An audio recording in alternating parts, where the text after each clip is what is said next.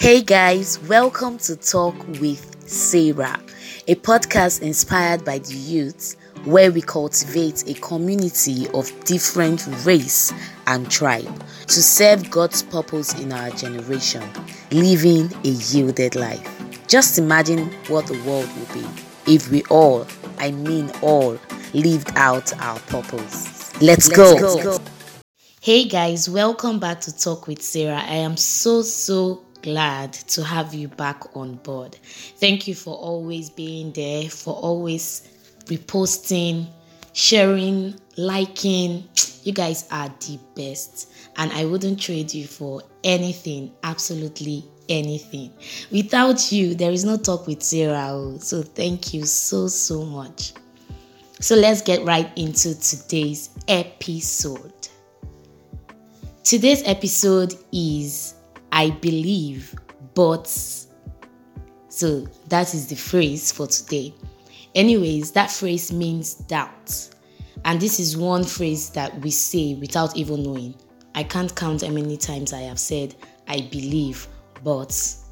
As believers, we all have gone through the feeling of doubt. Like in our walk with God, feeling like maybe God is not there, or is it true that if I say things will come to pass? I don't know. I'm not so sure. Sometimes it might happen as a result of maybe some things that must have happened in our lives, and we'll now start to question what we believe in or what we actually know. The truth is, doubt is a natural thing.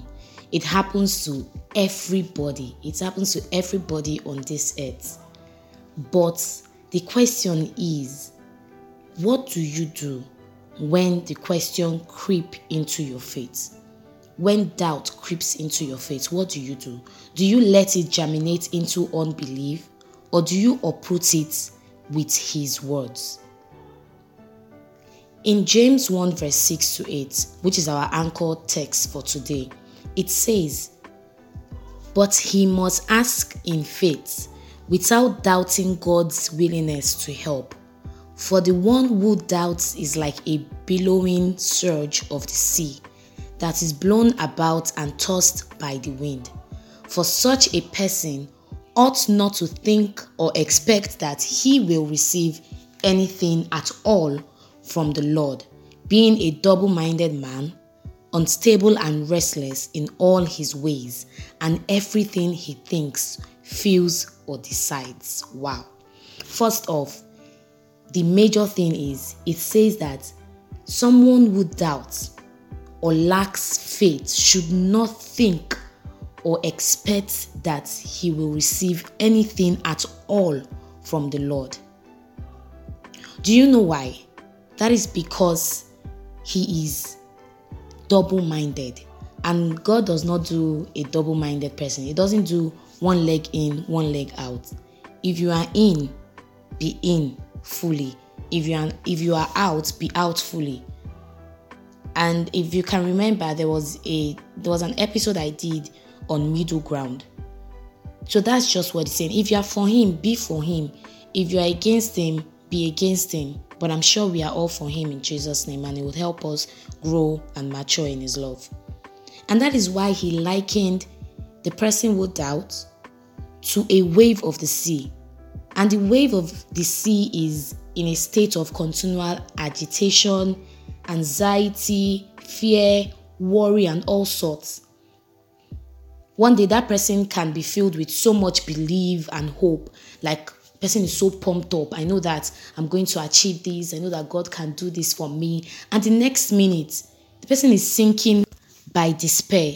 And that shows that that person is unstable, restless, and driven by the issues of life, and not the one who even gives life. The world is ruled by men of great conviction.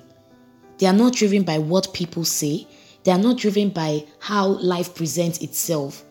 But they are driven by what they know and what they believe. And that is how they become great. That is how they are able to persuade and bring people into what they believe. But if our own belief is not complete, how can we preach the gospel to people? You can believe that Jesus was raised from the dead or is your Lord. But if you don't do what He says, you are operating in unbelief. I can know about His word. I can read about His words and know that He said that I am more than a conqueror. I can know that He said that if I call upon Him, He will answer me. But when my faith is put to test, is when the situations comes and I actually stand on that word without wavering, without doubting. And that is when the word of God becomes live and active in us. But they are just letters if we don't do anything about it. If we just know it, put it in our heads, cram it because we want to win Bible quiz or stuff like that. But it becomes something and has meaning once we see it in our lives, like practically. We have experienced it. And the only way we can do that is when we are faced with that situation that prunes our faith, that wants to contend with what God has said concerning our life, and we use that word. And trust me, you would overcome. You would definitely overcome.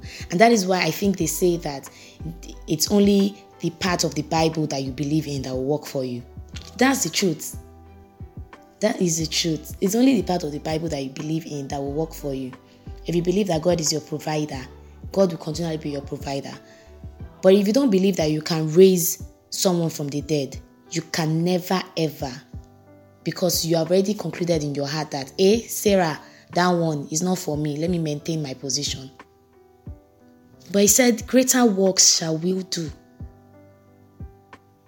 So it just crowns it all to say that believing is a conscious effort. You choose to believe. You choose to have faith. Even when it seems like nothing is happening, but you choose to believe. Because it's not based on what your eyes can see. It's based on what He has said. And what He has said will definitely come into manifestation with time.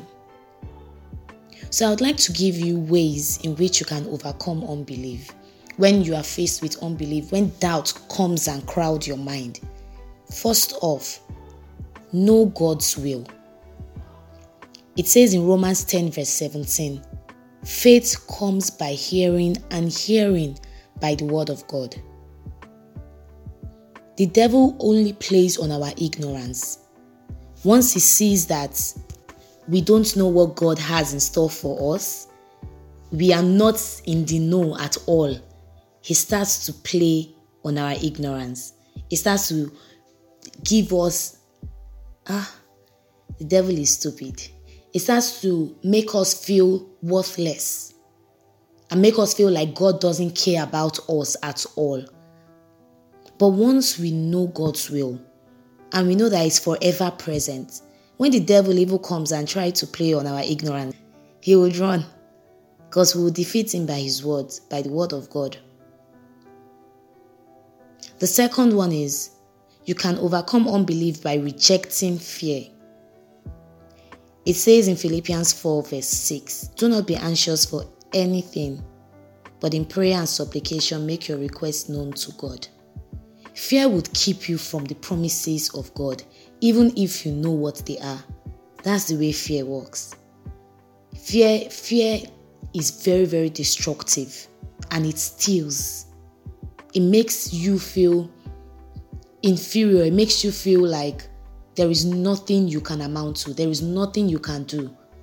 You know that God says that you can do certain things, but you cannot come out of that fear because you feel like, I don't know, it just beclouds all your thinking because you are afraid.